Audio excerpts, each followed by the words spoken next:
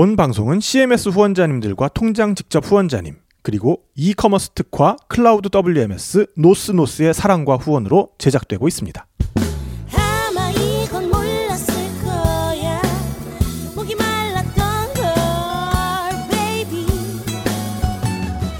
아 이젠 알게 된 거야. 아는 만큼 모를 걸. 이거 하나만 들으면 돼. 비디 여행 수다.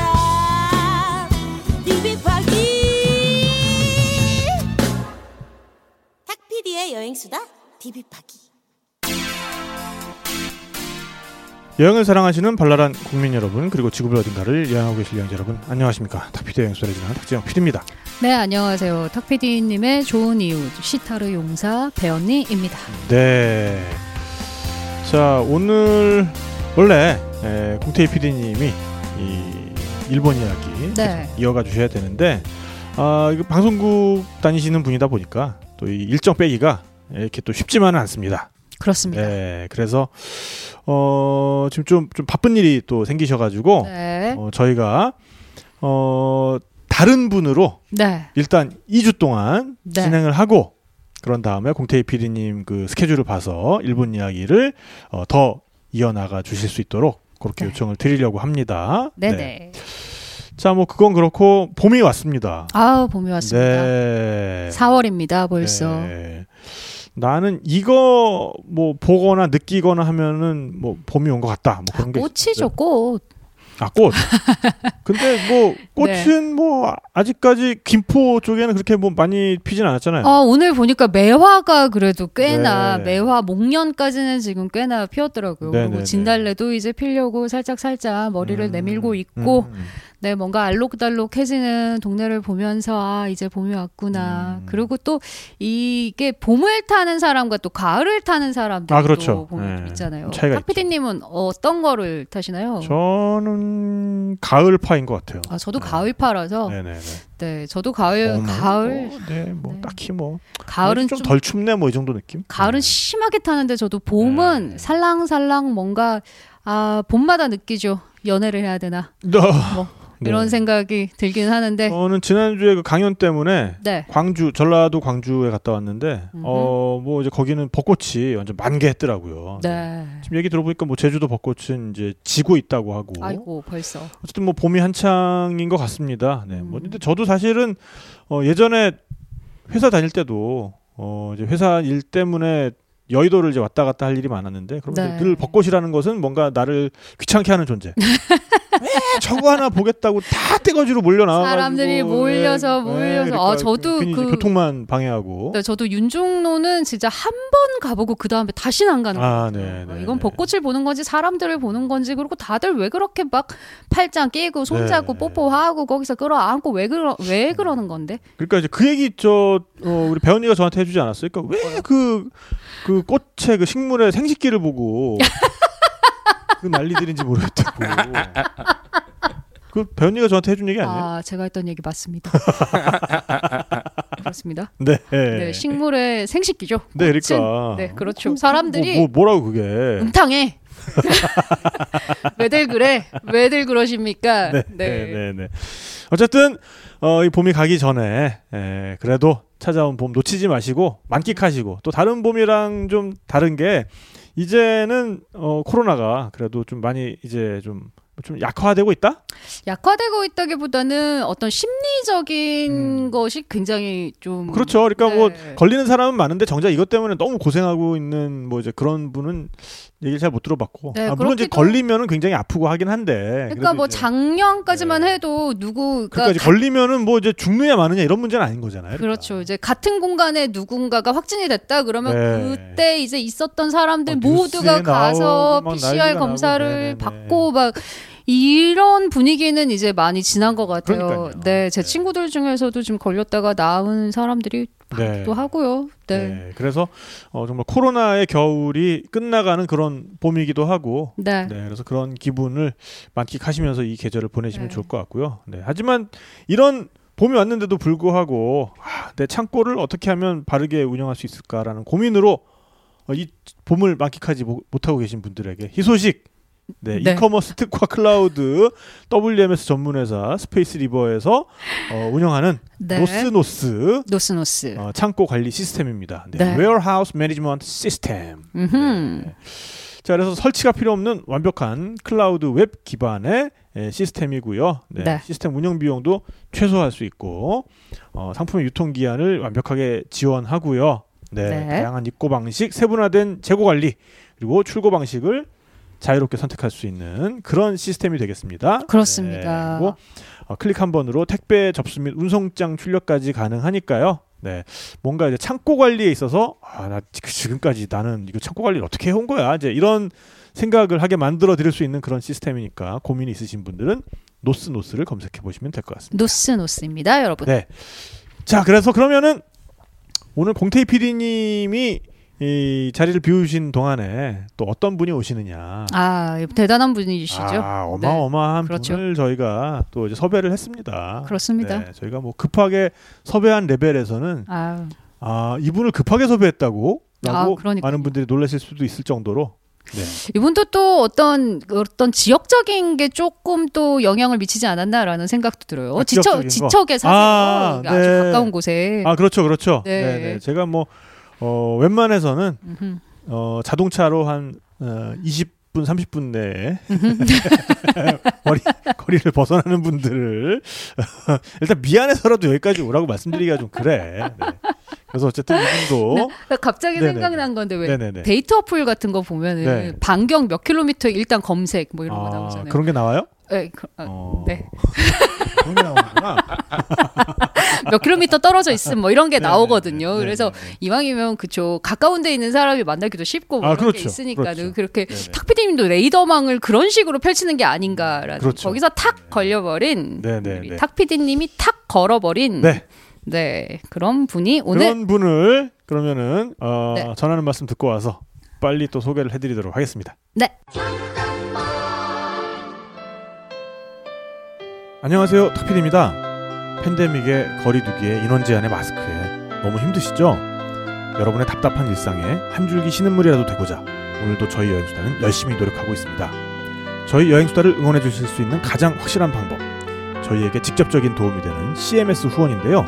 CMS가 바로 저희의 사령탑, 커맨드 센터를 의미한다는 거 다들 알고 계시죠? Not enough minerals. 여러분을 사랑의 사령탑으로 모시고 저희 여행수다는 여러분들과 함께 다시 여행할 수 있는 그날까지 여행의 즐거움과 세상 구석구석의 배울거리에 대해 수다를 떨어보도록 하겠습니다.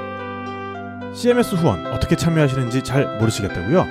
네이버에서 여행수다를 검색하시면 여행수다 공식 카페가 나옵니다. 그 대문에 보시면 참여 배너가 걸려 있습니다. 누르기만 하시면 아주 쉽게 여행수다 후원에 동참하실 수 있습니다. 여러분 사랑합니다. 탁피디였습니다.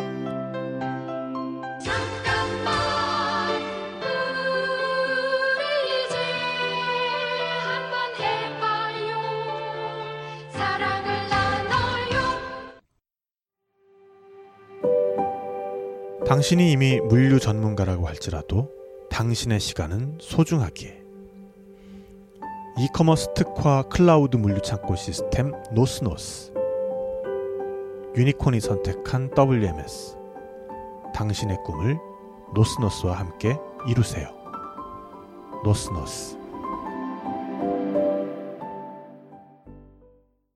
여행의 지적 모마름을 시원하게 풀어드리는 지식 해갈 방송 탁피디 여행수다 DB팍입니다. 네, 오늘 저희 여행수다를 처음으로 찾아주신 정말 반가운 분이고 이분 성함을 들으시면은 또 아는 분들은 그분이라고 하실 수 있는 분들도 계실 것 같아요. 이분이 왜 여기 와 있지? 네. 자, 더 길게 끌지 않고 빨리 소개를 해드리도록 하겠습니다. 네. 하승주 동북아 정치경제연구소 소장님 나오셨습니다. 안녕하십니까. 네, 안녕하십니까. 네, 하승주입니다. 반갑습니다. 반갑습니다. 네, 먼저 저희 그 여행수다 팬들을 위해서 네. 인사 한 말씀을 좀 해주시죠. 반갑습니다. 굉장히 오래간만에 팟캐스트 전용 방송에 복귀를 네네네네. 했습니다. 네. 지금 탁PD의 여행수다는 제가 알기로 팟빵 순위에서 여행 관련 1위를 달리고 그렇죠. 네, 스포츠 레저 부문 1위를 달리고 있습니다. 네. 제가 한때 네네. 팟캐스트 전체 1위. 1위. 네, 저기 진행자이기도 했었습니다. 근데 사실 저희 여행수다도 예. 뭐 호랑이 담배 피던 시절이지만 2013년에 한동안 그 애플 아이튠즈 전체 1위를 한 적이 있었습니다. 오, 몇 주 동안요? 꽤 오래 했어. 오, 진짜요? 그때가 지금의 데자뷰인데 네. 그때 잘 나가던 정치 팟캐스트 하던 분들이 다 해외로 도피했거든.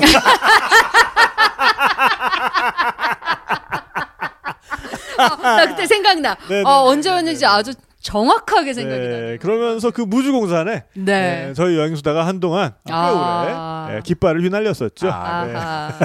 제가 다시 나왔으니까 다시 여행수다가 이리 먹읍시다. 좋습니다. 좋습니다. 네, 그래서 뭐 당분간 우리가 전 진짜 제가 오죽하면 네이버 그 PC 버전 크롬에서 네이버의 홈 화면에서 뉴스를 모두 구독 해제했더니 드디어 홈 화면에서 뉴스가 보이지 않게 되더라고요. 그냥 언론사 이름만 보이고. 네. 그리고 핸드폰에서는 네이버 앱을 숨겨놨어요. 아예 안 쓸 수는 없으니까 검색창만 그 홈 화면에다가 만들어 놓고 앱을 숨겨놓고 이런 식으로 어떻게든 제가 뉴스를 피해가려고 정말 갖은 애를 쓰고 있거든요. 그래서 여행 이야기, 좀 노는 이야기, 좀 말랑말랑한 이야기 이런 게 정말 필요할 때고 그래서 우리 하승주 소장님께서도 우리 여행수다 청취자분들과 함께 호흡하시면서 그런 힐링을 좀 하시길 바라겠습니다. 뭐 여러분들한테 힐링이 될지 안 될지는 모르겠습니다만 저는 확실히 힐링이 됩니다.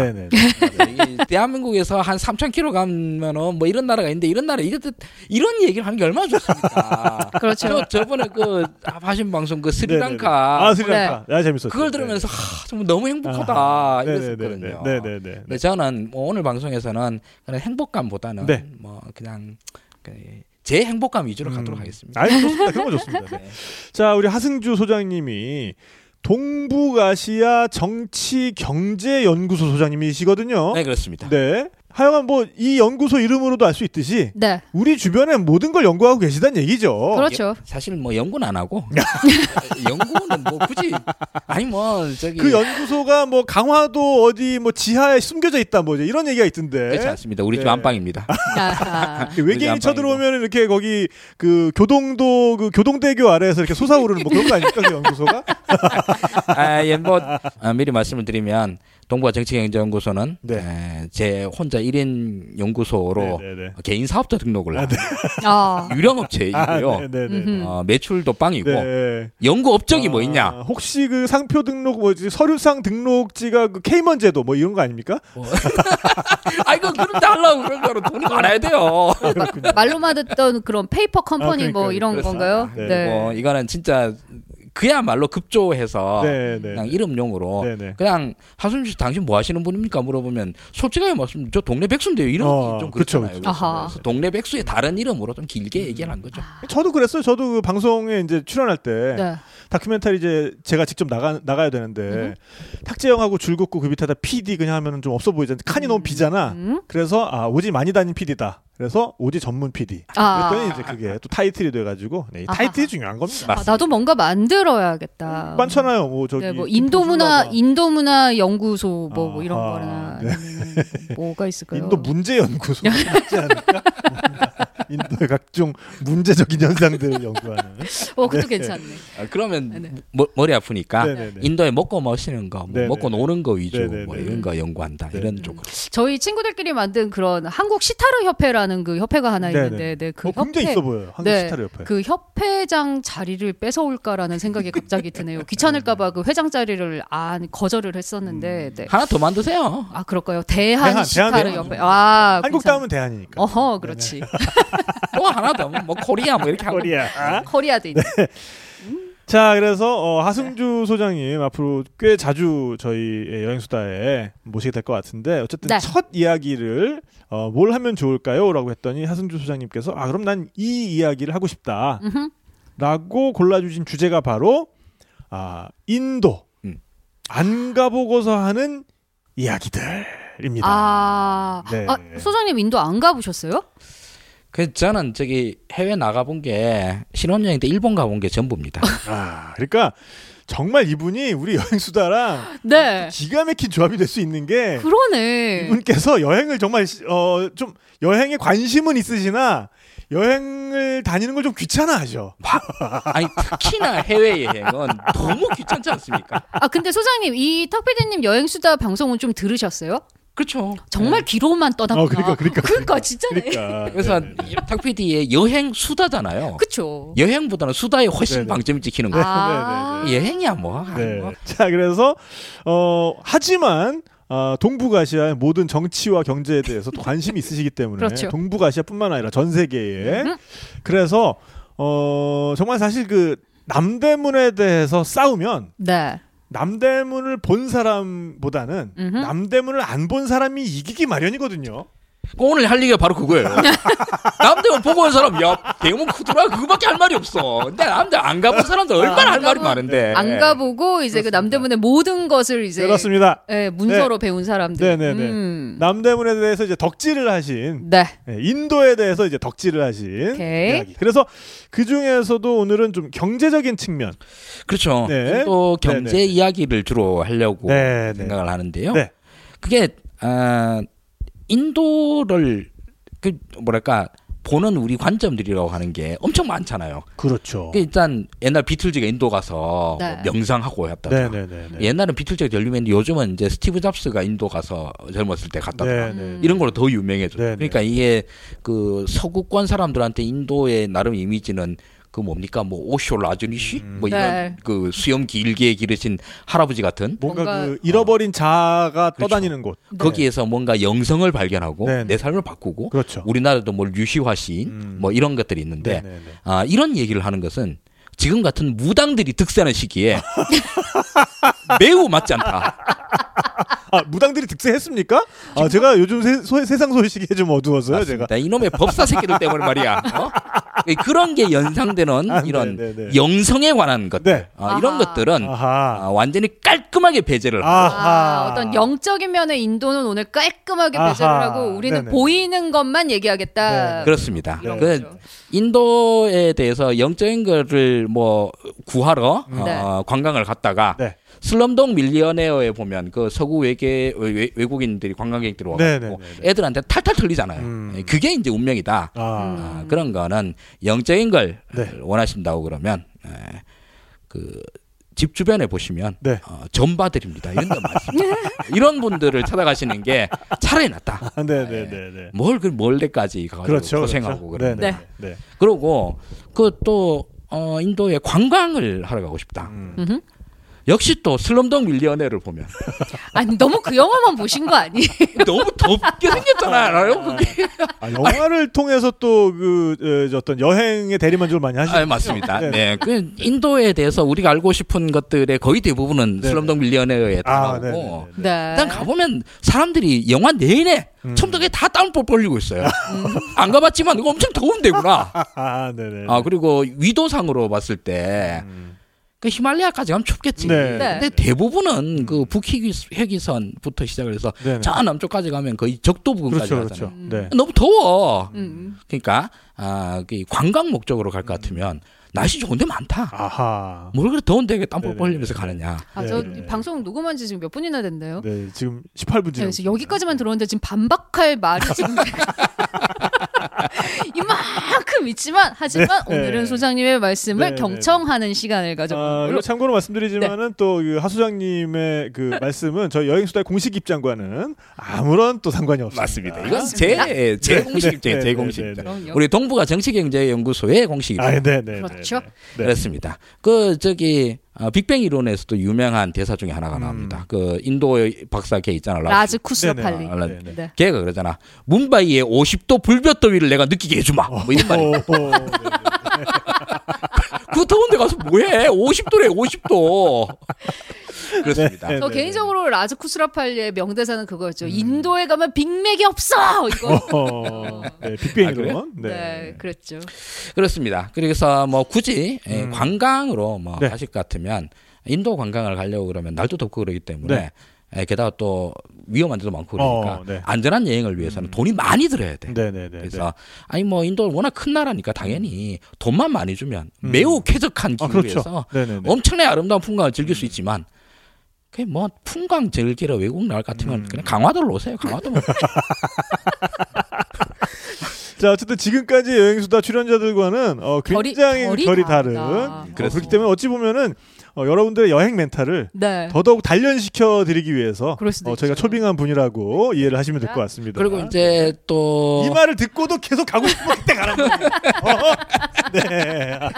네. 이제 경제 얘기를 한다고 그러니까 혹시 인도와의 합작 사업 이런 걸 위해서 필요하지 않을까 이렇게 생각하시는 분은 혹시 있을지는 모르겠는데 그걸 하시려고 그러면 여행수를 들으실 게 아니라 코트라 홈페이지를 들으십시오. 아, 그렇죠. 네. 뭐 전혀 지금과는 좀 다른 거고 지금 드리는 말씀은 진짜 말 그대로 남의 나라 이야기를 하는 겁니다. 남의 나라. 그렇죠. 남의 나라 이야기를 왜 하느냐 하면 우리랑 같은 점과 다른 점들을 비교해보고 그걸 보고 난 다음에 재밌네.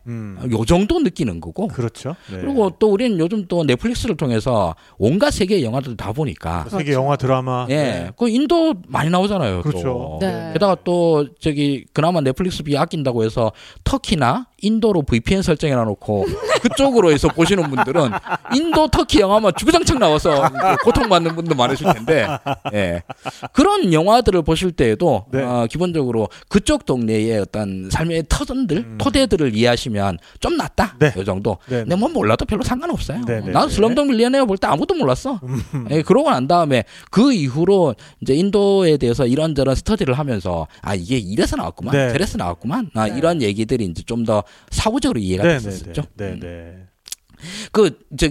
인도에 오늘 얘기를 할 때 제가 얼마나 이제 대담하냐, 오데이셔스하냐. 이거 우리 배언니 같은 분 인도에서 몇 년을 사셨잖아요. 그렇죠. 이런 사람 앞에 내가 인도 얘기를 하겠다고. 그러면도 쫄지도 않아. 그러면서 인도가 어딘지 알아? 이런 얘기를 하려고 그러잖아요. 이게 바로 저 되게 재밌어요 지금.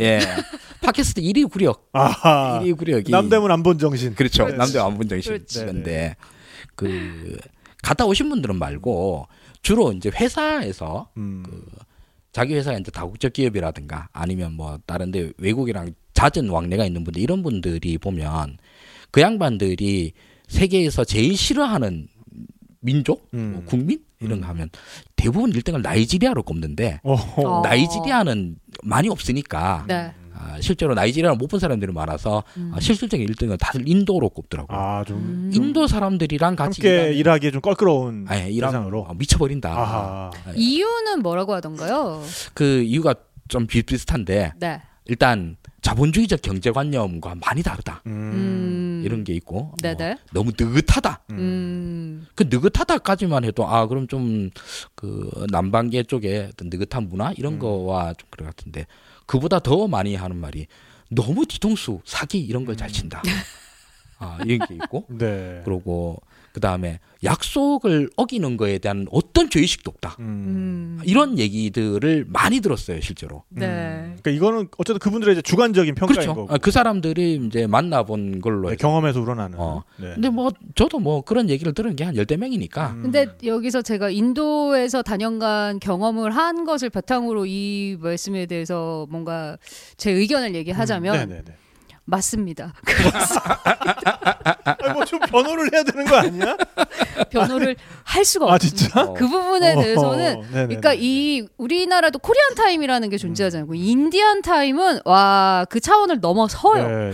정말 넘어서요. 진짜로 이 사람들의 원미닛은 하루가 넘어갈 수도 있어요. 원미닛이? 미닛인데. 그러니까 정말 이거는 알 수가 없어요. 그러니까는 그 인도 다녀온 사람들이 가장 답답해하는 부분이 이제 그 여행하면서 가장 그 힘들었던 경험을 얘기하라 그러면 기차 연착 같은 거를 얘기하거든요. 어제 기차가 오늘 들어와.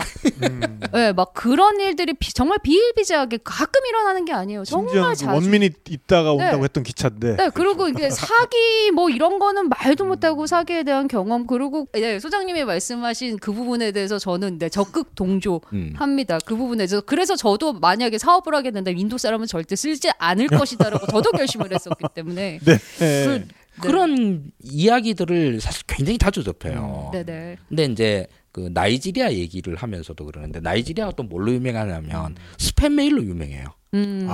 전 세계 스팸 메일의 한 30%가 나이지리아 한 나라에서 나옵니다. 네네네. 거기서 아무도 안 죽을 것 같은 그런 그 아프리카 망명 정부 그 수반의 아들 뭐지 이래가지고 이제 내가 지금 저기 돈 세탁을 해야 되는데 많이 런드링을 해야 되는데 네가 좀 도와주면 좋겠다 뭐 이런 그걸 누가 속아요? 근데 그걸 속는 사람이 있으니까 계속 하죠. 열심히 하더라고. 네.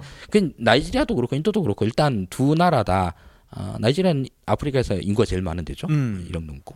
인도는 세계에서 중국 다음으로 인구가 많은데 일단 인구가 많은 데에서 생존 경쟁이 격화된 곳에서 살아남으려고 하다 보니까 뭐 별의별 수단 방법을 그렇게 따지지 않는. 나이지리아는 스팸 메일이다 그러면 인도의 가장 전 세계적으로 가장 큰 사업 중에 하나가 텔레마케팅이 있거든요. 텔레마케팅. 네, 전 세계 텔레마케팅은 정말 인도가 꽉 잡고 있거든요. 오늘 할 얘기도 그거예요. 텔레마케팅. 오호. 그리고 뭐 스팸 메일도 스팸 메일이지만은 인도는 그 보이스 피싱. 그 미국의 유튜버 중에 인도발 보이스 피싱만 잡아내는 유튜버가 있어요.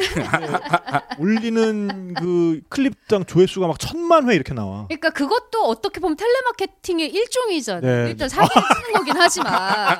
그러니까 그렇구나. 그렇죠. 오늘 새로운 인사이트를 얻는데 큰 범주에서는 그것도 텔레마케팅. 보이스 피싱이 텔레마케팅의 일종이었어? 일단 인도 사람들은 말을 정말 잘해요. 그래서 그래요? 말로 전 세계인을 발라버리는데 거기다가 영어를 너무너무 잘하잖아요. 그렇죠. 그 사람들은 영어로 교육을 받고 영어로 자랐기 때문에. 자 어쨌든 그 정상적인 텔레마케팅을 가지고 저희가 뭐라 그러는 건 절대 아니고요. 네네네. 정상적인 텔레마케팅. 근데 정상적인 텔레마케팅 시장도 인도고. 그렇죠. 보이스 피싱 쪽도 인도고. 어쨌든 그 텔레마케팅이 그 보이스 피싱이 텔레마케팅 일부라는 거는 이제 표현이 제가 좀 격했고 말을 취소하겠습니다. 제가 한 얘기예요. 네, 취소하겠습니다.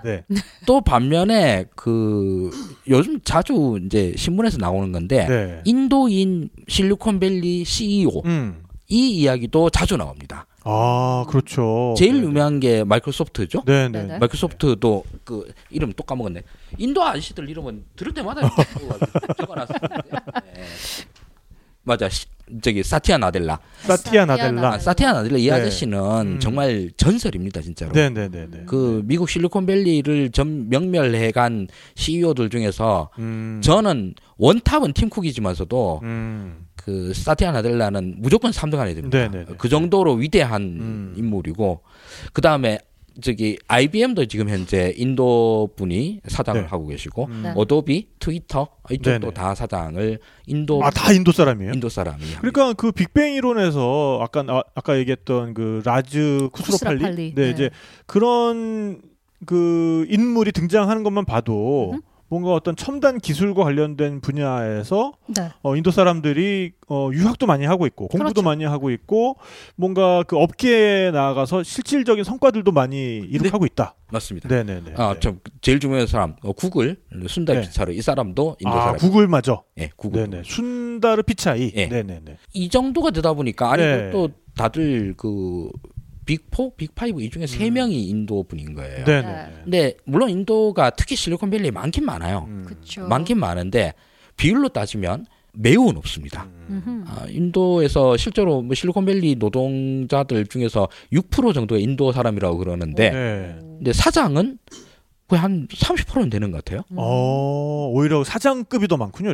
그러니까 아니 이거 인도 사람들이 그 전에 이제 같이 파트너로 일할 때는 그렇게 욕먹던 사람인데 사장은 이렇게 이것도 사장은 여기서 뽑을 때 큰 회사의 사장은 기준이 매우 빡빡하잖아요. 근데 그래서 뽑힌 사장들이 인도계다라고 그러면 이건 또 어떻게 된 거야?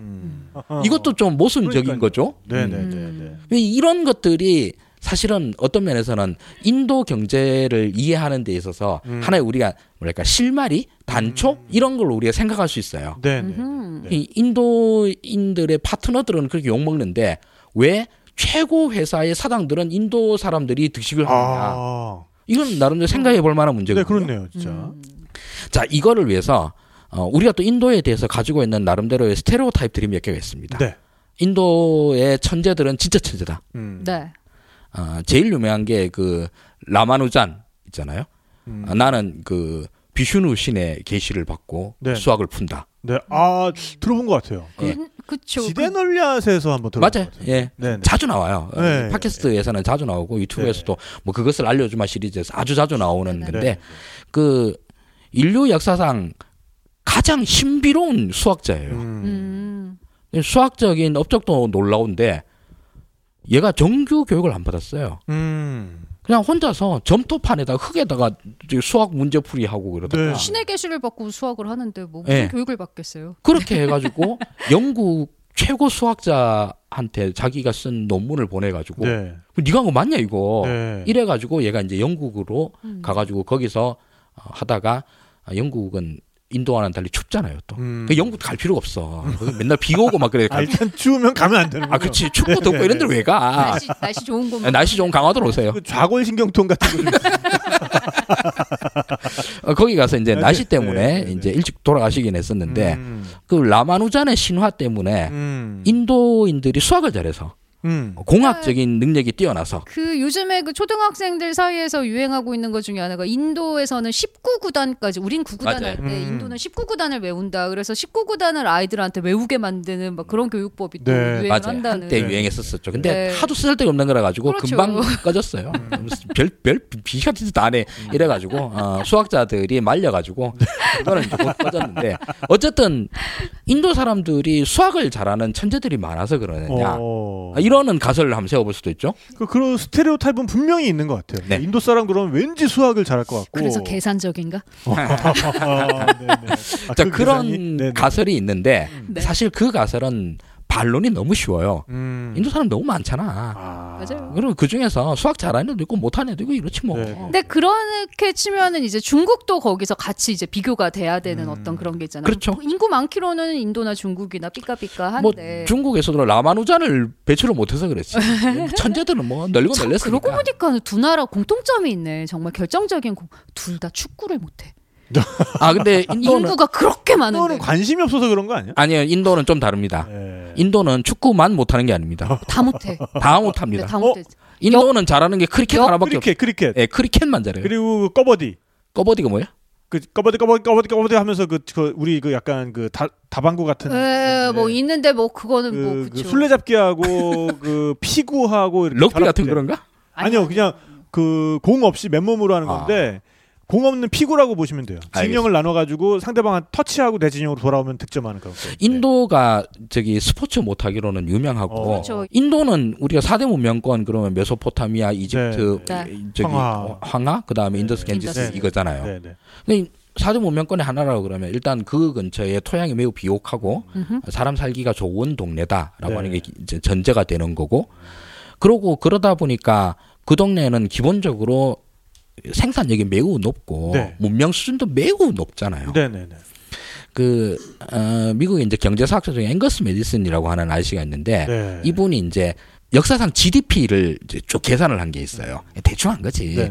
대충 했는데 인류 역사상 거의 뭐 한 5,000년이나 치면 5,000년 중에 4,800년을 인도가 세계 GDP 1등을 했어요.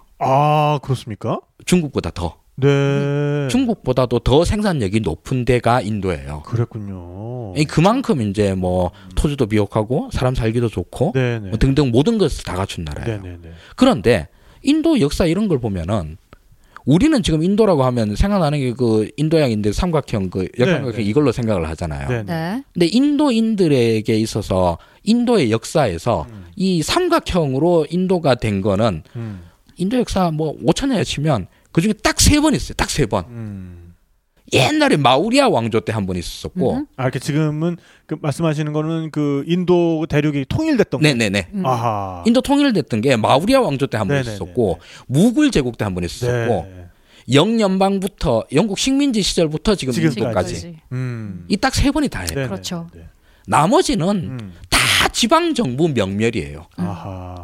다 다 그냥 그 동네 왕국 다 따로 있고 소왕국들. 예, 소왕국들. 그래서 지금도 인도 여행을 가면은 그래서 볼 게 좀 많은 것도 있어요. 동네는 그러니까 다 각 다르죠. 지역마다 다 왕궁이 있으니까 그 궁들 구경하는 거 그리고 현재도 왕족들이 살고 있고 그리고 그 왕족들이 썼던 뭐 별장들 막 이런 게 호텔로 개조돼서 그렇죠. 되게 저렴한 가격으로 또 그런 게 굉장히 또 매력적인 곳이기도 맞아요. 하거든요. 그러니까 인도에서는 뭔가 무굴 제국 황제급 아니면은 그냥 뭐 왕 정도 하면은 그냥 그 동네 왕. 그렇죠. 그러니까 이제 라자라고 하잖아요. 이제 라자들이 있고 그 라자들 위에는 이제 마하라자가 있고 이제 그런 식으로 약간 그 봉건 계급 같이 이렇게 맞습니다. 구성이 돼 있다 보니까 거의 뭐 울트라 왕 시절이 매우 적죠. 근데 뭐 인도의 소왕국이라 해도 동네가 워낙 크다 보니까 그렇죠, 그렇죠. 뭐 아주 크죠. 아주 네네. 크긴 큰데 근데 인도 전역을 통일하겠다 이런 생각을 사실 별로 해본 적도 없고 그 마우리아 왕조 때 그 한번 이제 세게 해가지고 인도 전역을 통일한 적이 한 번 있어요. 한 번. 그 이제 그 유명한 아소카 대왕입니다. 아쇼카. 네, 아쇼카. 근데 아쇼카 대왕 죽고 난 다음에 또 다 찢어지고. 그래서 인도 돈에 이제 아쇼카 석주가 이렇게 탁 박혀 있고 맞아요. 그거를 그 사자 머리 세 개 있는 그거. 그게 이제 인도의 뭐 뭐랄까 저기 국세 비슷한 이런 인도의 상징이죠. 최초의 통일. 그러니까 어떤 인도가 하나의 인도로서의 정체성을 찾을 수 있는 그 시원, 그 출발점, 그게 바로 아쇼카 왕. 네. 예, 아쇼카 왕이고. 그리고 그 다음에 또 인도 역사에서 이런저런 특징들을 보면 인도 역사가 또 사실 옛날 문헌이 거의 없어가지고 잘 몰라요. 대체로 다 이렇게 노래로 전승되어 오지 않아요? 다 구전으로 전승되고. 예. 그 뭐 경전 이런 것도 구전으로 전승된 게 많고 이러다 보니까 잘 몰라요. 그리고 또 잘 알려고 해도 너무 많아. 맞아요. 너무 많고. 그리고 각자의 왕국에서 자기네들끼리 다들 이제 기록을 남겼으면 그게 또 자기들 입장에서 쓴 것들이 또 너무 많을 테니까 그걸 하나로 합치는 거. 그래서 차라리 중국에서 저기 히말라야 넘어가면 인도라는 데가 있는데 인도는 이렇다더라. 뭐 천축 사정이 이렇다더라. 이걸로 이제 대충 아는 거예요. 근데 그 인도 역사에서 또 놀라운 점 중에 하나는 그 강력한 생산력을 기반으로 한 문명이 싸움을 지지를 못해요. 맞아. 그렇게 외침을 많이 당했죠. 예, 외침을 많이 당하고 그 외침을 어디서 받느냐 하면 그 파키스탄 바로 옆에 아프가니스탄 있잖아요. 네, 네. 그 아프가니스탄 그거 뭐 있어요 진짜 그 더운 동네 산이고 그 미국 영화 보면 저기 아프가니스탄 전쟁 나오면 다 산에서 뛰다니는 그 아저씨들 아니야 수염 기르고 영화로 이제 그 몇 명 되지도 않은 그 아저씨들한테 그 인도의 몇 억 인구가 맨날 발려요.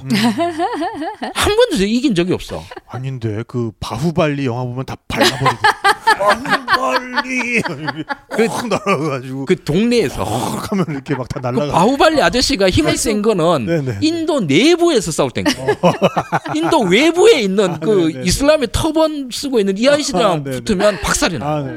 한 번도 제대로 이긴 적이 없어. 인도가 그쵸 정말 침략을 많이 당했던 나라인데 또 반대로 한 번도 다른 나라를 침략한 적은 없는 또 이상한. 왜 그러냐 하면은요. 네. 그 지도를 보면 너무 쉬워요. 아하.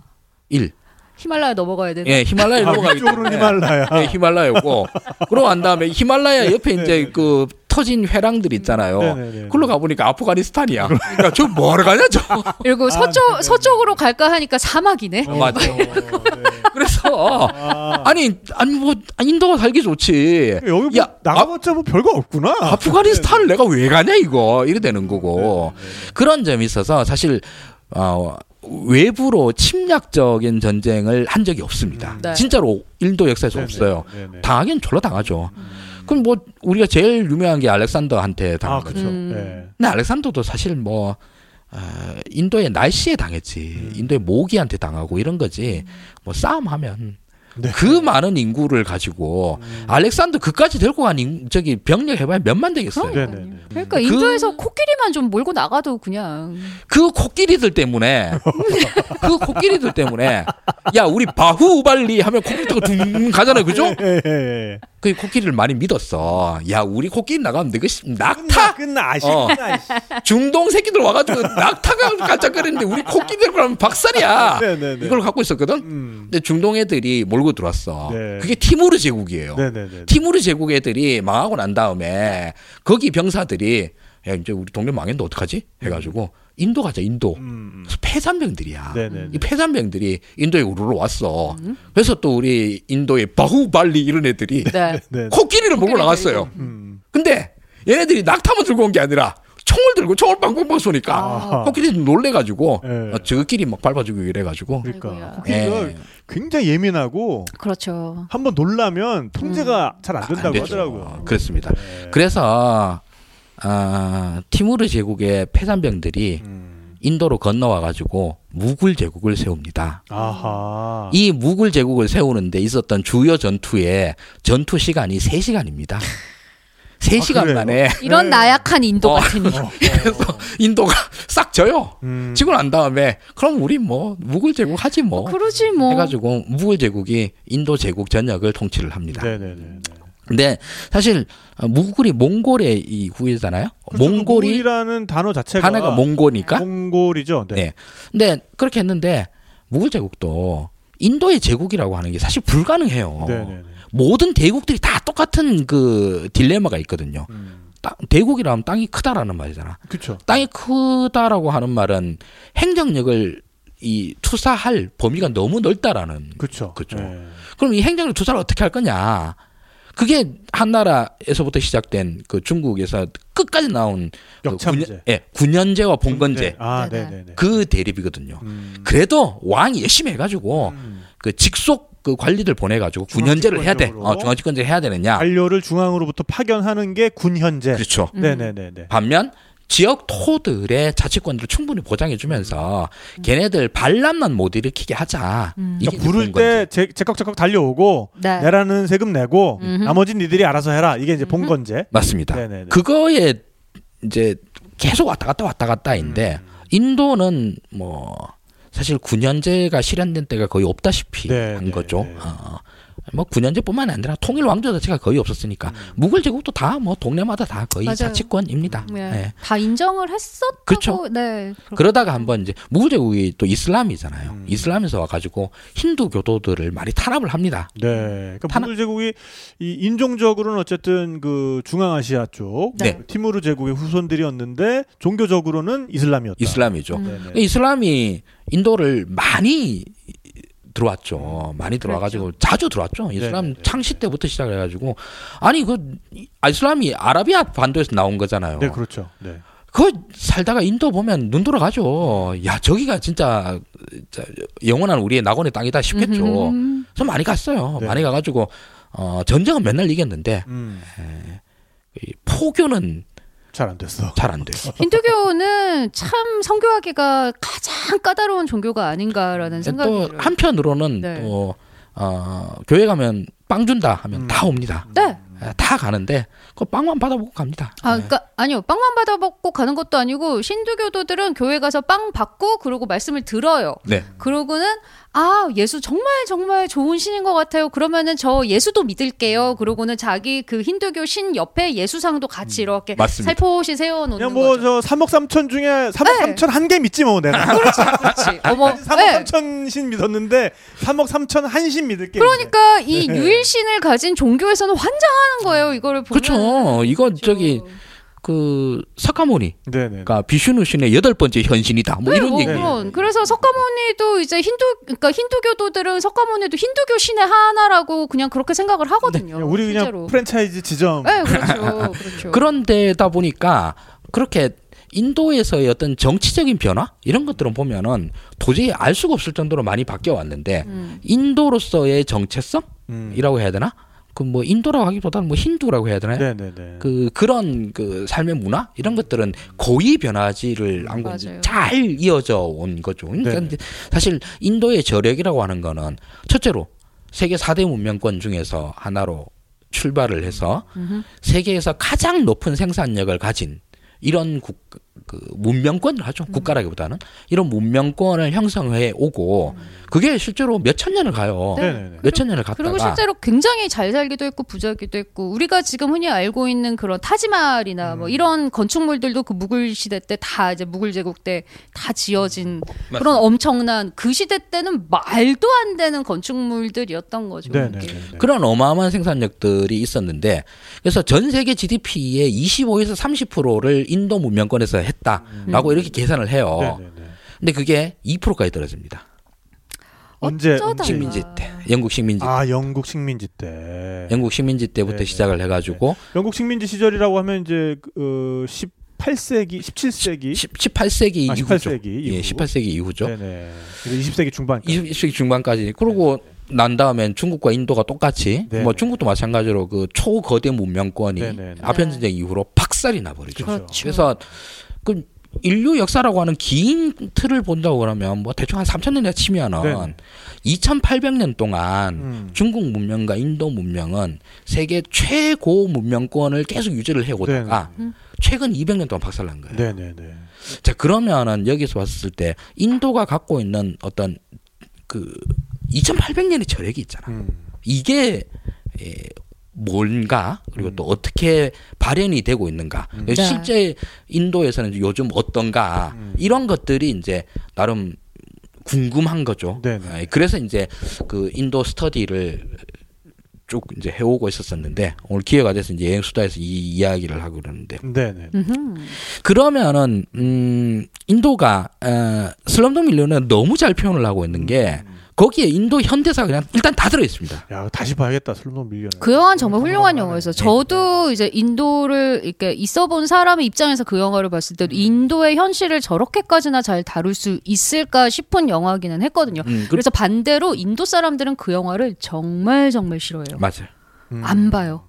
굉장히 괴로워하겠죠. 네. 인도 사람들이 그런 게 있다면서 그러니까 왜 영화에서까지 내가 현실을 봐야 되지? 그렇죠. 이런 게 있다면서. 길거리 다니면은 보이는 풍경이 저 풍경인데 왜 내가 영화에서까지 저걸 또 봐야 돼 싶은 거예요. 그러니까 저도 그래서 리얼리즘 영화 아주 싫어합니다. 남의 나라 영화니까 리얼리즘 영화니까 보는 거죠. 그렇죠. 그러니까 영화에서는 그래도 뭔가 이렇게 꽃가루도 휘날리고 갑자기 2명 있다가 100명 돼서 춤추고 노래하고 그렇죠. 이제 같이 이런 춤추고 걸 보고 노래하고 싶은데. 그거 보려고 영화 보는 건데. 그렇죠. 자, 그 슬럼독 밀리언에서 영화 주인공의 어머니가 폭도들에 의해서 죽습니다. 네. 시작부터 이슬람 쪽 사람 여전히 그 특히 이제 인도 북부 같은 경우에는 그 이슬람교도들과 힌두교도들 사이에 갈등이 존재를 하고 계속 있죠. 네. 그러니까 이제 심지어는 이슬람을 믿는 사람들이 방글라데시와 파키스탄으로 분리돼서 나갔음에도 불구하고 여전히 인도 내에는 상당수의 어쨌든 그 이슬람들이 이슬람교도 신자들이 있고 그 종교 간의 갈등도 존재를 한다는 거죠. 엄청나게 갈등. 네. 자, 옛날에 영국 식민지로 했을 때 그때는 인도가 지금보다 훨씬 더 넓었죠.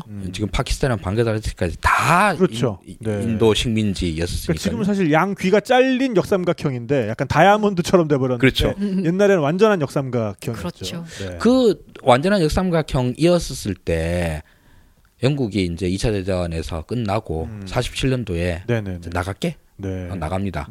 그래서 그동안 인도 독립운동하고 있던 네루나 간디 이런 사람들한테 알아서 하쇼. 그래서 이제 네루 간디 이런 사람들이 알아서 할게 빨리 가. 그래서 이제 됐습니다. 됐는데 인도 내에서 그렇게 다들 뭐 친하게 지내잖아요. 다들 친하게 지내고 이랬었는데 이슬람과 힌두는 결국 거기에서 이제 갈등이 붙어버리죠.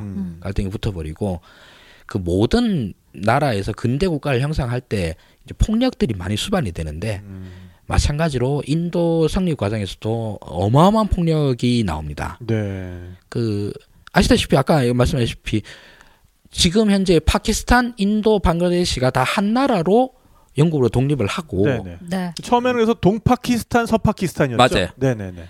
그래서 거기서 동파키스탄, 서파키스탄을 따로 파키스탄으로 독립을 해 나가죠. 네네네. 그리고 인도는 중간에 남고 그 서파키스탄이 나중에 파키스탄으로부터 다시 독립해서 방글라데시가 됩니다. 동파키스탄이 방글라데시가 되고. 동파키스탄 저 동쪽이 참 동파키스탄이 방글라데시가 됩니다. 이 과정에서 특히 파키스탄 독립하는 과정에서 그냥 죽은 사람만 100만이 넘고요. 100만이요. 예. 이주민이 1,500만이 생깁니다. 네. 그때 파키스탄에 그러니까 영국으로부터 식민지 독립 투쟁을 하던 게 힌두 쪽에서는 네루 간디가 있고 그다음 이슬람 쪽에서도 진나가 있습니다. 이 이슬람 지도자는 우리 독립할게. 독립한다는 말 듣고 네루 간디는 그러지 마라 그러다가 도저히 안 되겠다 해서 그렇게 하면 독립하자라고 하면서 이때 여기서 독립은 이제 파키스탄의 독립. 파키스탄이 딴 살림 차릴게. 인도로부터 독립하는 거죠. 1차 세계대전이 끝나고 난 다음에 변화와 2차 세계대전이 끝나고 난 다음에 변화가 있는데 1차 세계대전이 끝나고 난 다음에는 무슨 변화가 있었냐면 각 나라의 국경선들이 다 변해요. 특히 1차 세계대전 끝나고 난 다음에 오스만 투르크가 없어지고 네. 그 다음에 그 오스트리아 헝가리 제국이 없어집니다. 네네네. 그럼 두 개 큰 제국인데 이 제국의 국경선들이 다 생겨버려요. 뭐 발칸반도 이런 데서 뭐 그리스 이런 데는 오스만 투르크도 쫙 독립 다 하고 네네. 그 다음에 이쪽 그 오스만 투르크 오스트리아 헝가리 이쪽 다 독립을 다 해나갑니다. 네네. 그런데 이때는 국경선이 바뀌었지만 사람은 그냥 그 자리에 계속 살았어요. 네. 근데 2차 대전이 끝나고 난 무슨 일이 벌어졌냐 하면 국경선은 새로 바뀌는 게 거의 없는데 네. 사람이 몇백만이 이리저리 옮겨 다닙니다. 특히 유럽 국경에서도 그게 엄청나게 심하거든요. 그러니까 2차 대전 중에 큰 전쟁 원인 중에 하나가 히틀러가 레벤스프롬 생활 공간 확보 이런 네. 걸 한다고 그래가지고 동유럽 밀고 들어갔잖아요. 그러니까 우리 네. 게르만 민족이 좀 더 원활하게 생활할 수 있는 공간을 확보해야겠다. 그렇지. 네. 그거 한다고 그러니까 네. 그래서 원활한 생활 공간을 확보하기 위해서 실제로 독일인들이 그쪽으로 많이 간 거예요. 네. 2차 대전 끝나고 봐. 이 독일이 개새끼들 이래 돼가지고 그 동유럽에 나가 있던 독일인들이 다 도망가야 됩니다. 이러면서 와르르 빠지고 그 내부에서도 히틀러가 다 휘저어 놨으니까 뭐 헝가리 사람이 루마니아 와 있다, 루마니아 사람 폴란드 가 있다, 이 다 다시 동유럽에 확 바뀝니다. 네네네. 아시아에서는 인도 파키스탄이 그런 거예요. 아. 인도 내에 있던 이슬람 사람들 있잖아요. 네네. 네. 무조건 파키스탄으로 가자. 이래가지고 몇백만이 갑니다. 파키스탄 영내에 있던 힌두인들이 네네네. 여기다 죽겠다. 아. 해가지고 또 몇백만이 인도로 들어옵니다. 네네네. 이러면서 이주민이 1,500만이 생겨요. 네네. 아. 1,500만 명이 서로 섞이면서 무슨 일이 벌어지냐면 100만 명이 죽습니다. 아. 양쪽 간의 집단 학살로. 네네네. 그러니까 인도 파키스탄 독립은 인도 파키스탄의 대립은 이 국가 형성 시기 때부터 시작해서 피가 너무 많이 흐른 거예요. 뿌리가 정말 깊네요. 여기서 시작이 됐지. 네. 그 다음에 방글라데시 독립하면서 네. 뭐 처음만큼은 아니지만 그때도 마찬가지로 파키스탄과 방글라데시 간의 전쟁이 있습니다. 그렇죠. 그러니까 그때는 같은 이슬람을 믿는 그렇죠. 집단들이지만 딴 살림 차리겠다 그러니까는 당연히 파키스탄에서 그러니까 지금의 파키스탄 입장에서는 그렇죠. 이거를 이제 저지해야 되고 네. 네. 그러다 보니 당연히 전쟁이 있고 네. 전쟁이 있으면 파키스탄이 엿대는 일이라면 뭐든지 좋아하는 인도라고 그러면 또 방글라데시 엄청 편하고 네네네. 네. 이런 일들이 있다 보니까 이쪽 동네에서의 이 대립의 연원들이 계속 있고 지금 아까 사실 그래서 인도 이야기를 할 때 되면 파키스탄과 방글라데시 이야기가 거의 세트로 항상 나옵니다. 네네네. 특히 정치적인 국제관계적인 면에서는 인도와 파키스탄의 대립은 너무 뭐 진짜 초하드코어예요. 네네. 양쪽 다 핵보유국이잖아. 그렇죠. 네. 핵보유국인데 파키스탄은 이제 실패 국가가 돼버렸거든요. 네. 파키스탄은 이제는 정말 사람 살기 힘든 나라가 돼버렸어요. 네. 인도는 꽤 괜찮았습니다. 방글라데시도 아주 많이 좋았습니다. 네. 우리 흔히 알고 있던 스테레오타입대로 방글라데시가 뭐 세계 최극빈국, 뭐 최고의 인구 밀도로 인해서 뭐 엄청 힘들고 그냥 행복하기만 한 나라. 그러니까 세계 행복지수 1위 맨날. 그건 네팔 아닌가? 부탄 아닌가? 부탄? 그러니까 그 방글라데시 행복지수 1위라는 것도 약간 도시전설 같은 거예요. 네, 맞아요. 못 사는데 행복한 게 어딨어. 그러니까요. 근데 지금은 1인당 국민소득도 많이 올라왔습니다. 네. 옛날에는 파키스탄이 더 잘 살았지. 근데 파키스탄은 파키스탄과 인도 간의 이제 구글 지도 같은 걸 보면 국경선이 다 점선으로 돼 있어요. 네. 계속 분쟁 지역인 거죠. 그렇죠. 국경선이 확장이 안 된 거예요. 네. 그리고 인도 파키스탄만 국경 분쟁이 있는 게 중국도 같이 중국도 있죠. 네. 중국까지도 같이 맨날 강목 들고 거기 이제 쇠 못 박은 강목 들고 와서 싸우고 실제로 얼마 전 싸움 나서 죽고 막 그래요. 네, 그렇죠. 그 중국 인도 간의 관계는 중국 인도가 둘 다 양쪽 다 엄청나게 큰 문명권이잖아요. 네. 그 문명권이 뭐 3,000년, 5,000년 역사 동안 딱 한 번 싸웁니다. 쿠샨 왕조 때 그때 한 번 딱 싸웠다 그러고. 그러니까 서로 안 건드리는 것 같아요. 건드리려면 너무 멀어요. 히말라야를 넘어야 되기도 하고. 그렇기 때문에 뭐 굳이 뭐 천축국에 가면 뭐 야 코끼리 있다더라, 기린 있다더라, 뭐 이런 거. 뭐 해초가 뭐 갔다더라, 삼장법사 갔다더라, 이건 뭐 전설로 있지. 거기 뭐 손오공 접하기 이런 데 있는 거지. 뭐 그러니까 뭐 직접 가고 뭐 하긴 뭐 귀찮다. 그러니까 거기 가려면은 그 불붙은 화염산을 넘어서 맞습니다. 요괴 등산을 지나서. 근데 또 왜 그 중국 인도하고 계속 중국 인도가 그쪽에서 또 갈등을 뭐 빚는 그런 이유, 수많은 이유 중에 또 하나 달라이라마님이 또 거기 맞습니다. 계시는 것도 있거든요. 달라이라마님이 그 히말라야를 넘어서 티베트 사람들을 데리고 실제로 인도로 망명을 하셔서 또 인도는 또 두 팔 벌려 환영을 해주고 터를 마련해주고 그러니까 중국은 계속 그게 눈에 가시고 막 정말 있으니까 티베트는 티베트도 인도랑 같이 엮여 있거든요. 네. 옛날에 티베트 다 인도 땅이었어요. 맞아요. 그렇죠. 근데 지금은 이제 중국이 됐잖아요. 이제 중국이 돼버렸고 중국은 네. 티베트를 노리는 새끼들은 다 이제 우리의 핵심 이익을 침해하는 자들이다 이렇게 하잖아요. 그래서 달라이라마 조금이라도 묻으면 이제 중국과의 국교를 끊기다. 이렇게 해서 묻으면 달 묻었 저 새끼 달 묻었네. 그래서 달라이라마님이 우리나라에 못 오신다는 그런 이야기도 굉장히 많거든요. 그건 실제로 그럴 거예요. 네. 예. 그렇게 됐는데 이것도 이제 사실 그런 게 영국이 빠져나오면서 이 국경선을 그으면서 맥마흔 라인이라는 걸 긋는데 여기에 티베트가 애매하게 걸려 있었어요. 그래서 처음에는 그래서 티베트 자치국 이렇게 한다고 그러다가 저기 모택동이 개새끼가 저기 티베트를 밀고 들어온 거죠. 밀고 들어와가지고 무력 침공을 해가지고 그렇게 한 거고 자치권 보장해 줄 테니까 중국으로 들어와라. 그래서 아니 뭐 총 들고 와서 자치권 보장해 준다는데 그럼 해야지 뭐. 저희는 하지만 모택동 주성님을 또 이렇게 미워하진 않습니다. 제 신이신데. 그 무당기기 하지 말라니까.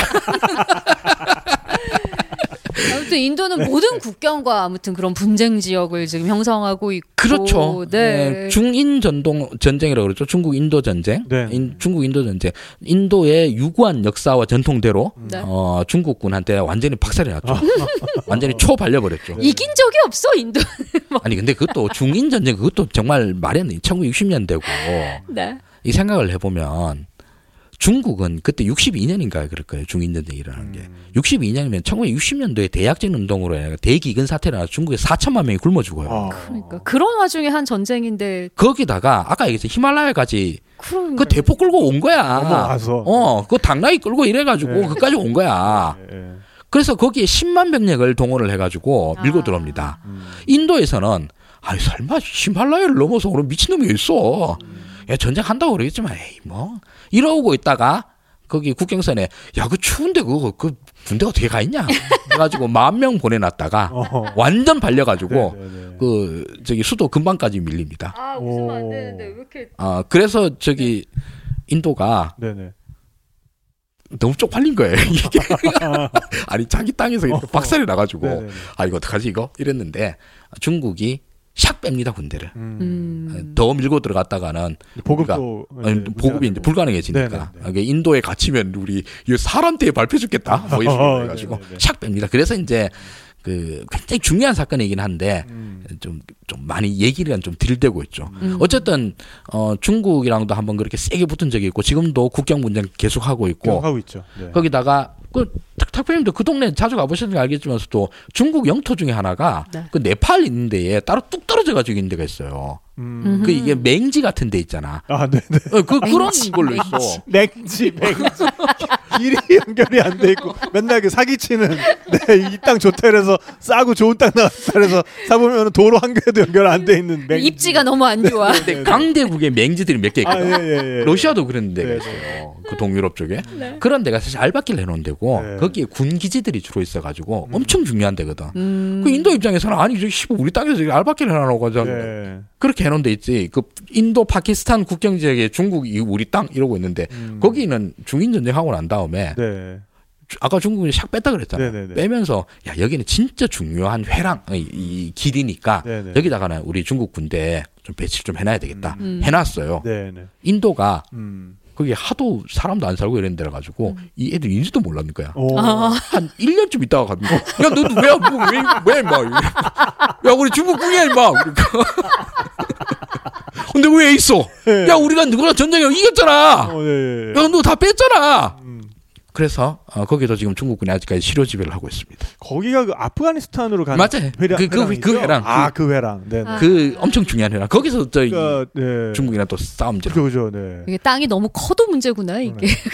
그래서 지금 이제 저기 인도의 어떤 저기 국제 정치 이런 걸 보면 인도가 쿼드 가입한다 그랬잖아요. 인도도 쿼드에 가입. 인도 쿼드 4개죠. 이게 일본, 호주, 인도, 또 어디지? 뭐 아무튼 이렇게가 코드. 네 축 중에 하나가 인도였군요. 엄청 중요해요. 그래서 이 쿼드 포위망은 중국 포위망이잖아요. 그럼 중국 엿대게 하는 데는 뭐 우리가 빠질 수 없지 해가지고 인도는 당장 좋아서 쫓아갑니다. 그러니까 이제 그게 태평양에서 미국이 또 주도를 해서 그렇죠. 미국, 호주, 일본, 인도 이제 이렇게 네 축이 그러면 이제 중국 포위망을 하는 거죠. 돼가지고 중국을 좀 포위하겠다 하는 게 이제 그 쿼드라는 공동체인 거죠. 그러니까 뭐 인도 입장에서는 미국이랑 친하게 지내면 좋지. 인데다가 미국이랑 친하게 지내는 건 뭐 그렇게 큰 관심은 없는데 옛날에 별로 안 친했어. 우린 소련이랑 더 친했어. 근데 중국 조떻게 하는 거라 그러면 맞아요. 그러면 뭐 해야지. 이래 되는 중국 되게 싫어해. 진짜 너무너무 싫어해요. 중국보다도 한 100배 정도, 한 150만 배 정도 더 싫어하는 게 파키스탄이에요. 네, 맞아요. 파키스탄 엿대게 하는 일이라면은 진짜 이해 한번 불살라서 뭐든지 다 한다. 이러는. 그러니까 예전에 방송에서 제가 한번 한 얘기가 있는데 인도에서 가장 심한 욕 중에 하나가 짤로 파키스탄이라고. 파키스탄으로 가버려. 파키스탄으로 가버려. 파키스탄으로 꺼져. 이 말이거든요. 그게 진짜 엄청 심한 욕이거든요. 인도 안에서는. 그러니까 그쪽 동네에서는 둘 다 또 행복이 들고 있잖아. 파키스탄은 똑같아요. 파키스탄에서도 인도 애들은 갈아 마셔야 된다라고 생각을 하고 있으니까. 그렇죠. 그래서 인도 파키스탄 그 크리켓 게임 하는 날 되면 와 길거리에 그 사람 많은 인도의 길거리에 사람이 없어요. 진짜 신기하죠. 파키스탄이 망한 이유는 인도 때문에 망했어요. 네. 인도와의 체제 경쟁을 하느라고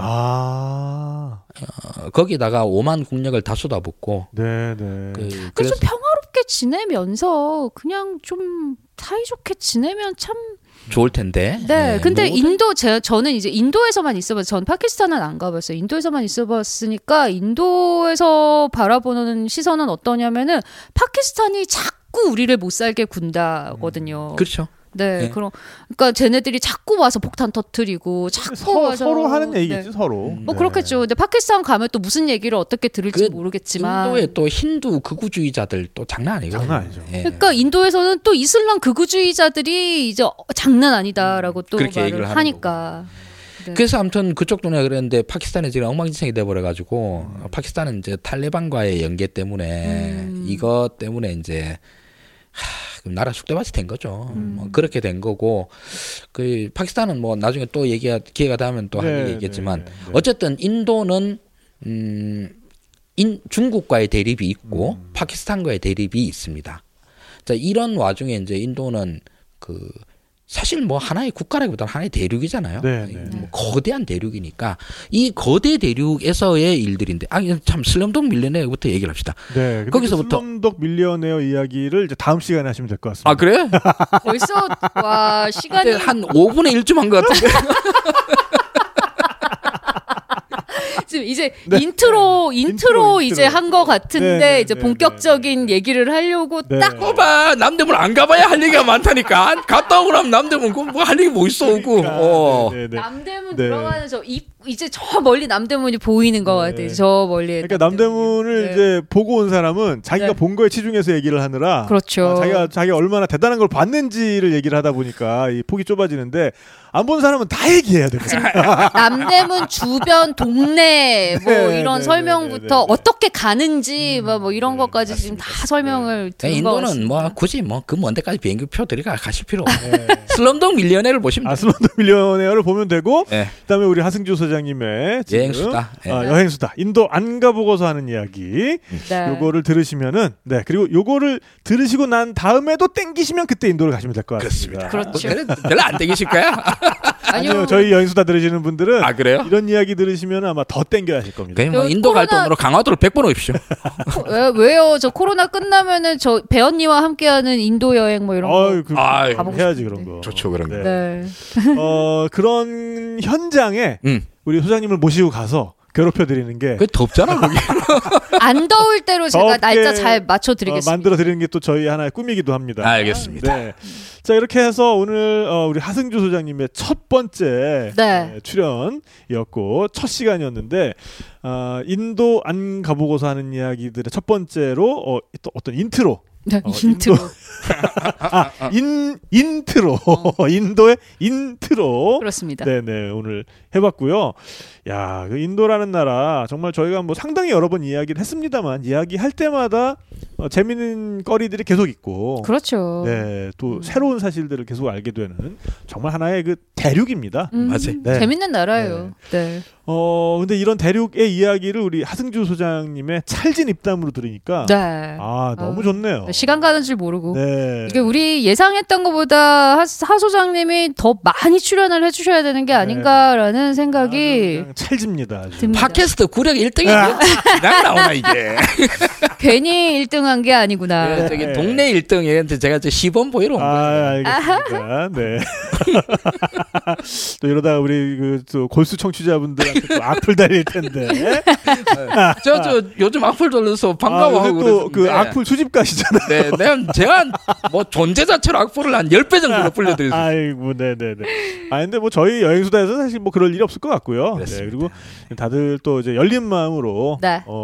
정말 우리 살고 있는 이곳에서 좀 멀리 떨어진 곳들의 이야기라면은 귀를 쫑긋 세우고 들어주시는 분들이기 때문에 또 오늘 인도에 대한 새로운 시각 다들 또 재밌게 들어주셨으리라 믿고요. 배우님 어떠셨어요? 그래서 저는 인도를 처음에 인도 가서 한 3주 정도 지냈을 때 인도를 가장 잘 안다고 생각했었던 네네. 그런 시절이 있었거든요. 네. 그러다가 인도를 가면 갈수록 정말 난 인도에 대해서 하나도 모르겠다라고 지금 결론이 나 있는 상태인데 네. 또 하 소장님의 또 의견으로 듣는 인도는 또 다른 새로운 맛이 있네요. 그렇습니다. 물론 제가 반박하고 싶은 것도 많았지만 동조하는 얘기도 굉장히 많았고 재밌습니다. 너무 재밌습니다. 40년 살아봐라. 하긴 저도 한국에서 굉장히 오래 살았지만 한국에 대해서 요즘 들어 잘 모르겠거든요. 또 맞아요. 그런 거랑 좀 비슷한 느낌이 아닐까라는 맞습니다. 생각도 듭니다. 네. 네. 자, 그러면 저희는 다음 시간에 요거 인도 이야기 아마 한 주 또 이어질 겁니다. 그러고 나서 또 공PD님을 모셔보도록 하겠고요. 네, 그래서 인도 안 가보고서 하는 이야기들 다음 시간에는 슬럼독 밀리어네어 이야기로 또 돌아오도록 하겠습니다. 우리 하소장님 수고 많으셨고요. 네. 뭘 수고는 뭐 가만히 떠드는 게 뭔 수고야. 너무 쉽지 뭐. 그 일주일 사이에 슬럼독 밀리어네어를 보시고 오시면은 방송이 훨씬 더 재밌지 않을까라는 생각도 듭니다. 네, 그럼 저희는 다음 시간에 또 재밌는 이야기로 찾아뵙도록 하겠습니다. 지금까지 진행의 탁PD, 배언니, 편집위원은 김태형 PD였습니다. 여러분 그럼 다음 시간에 만나요. 안녕. 안녕히 계세요. 탁PD의 여행수다와 함께한 시간 어떠셨어요? 구독하기, 별점 주기, 댓글 달기, 후원하기로 응원해주세요. 탁PD의 여행수다는 청취자분들의 여행을 응원합니다.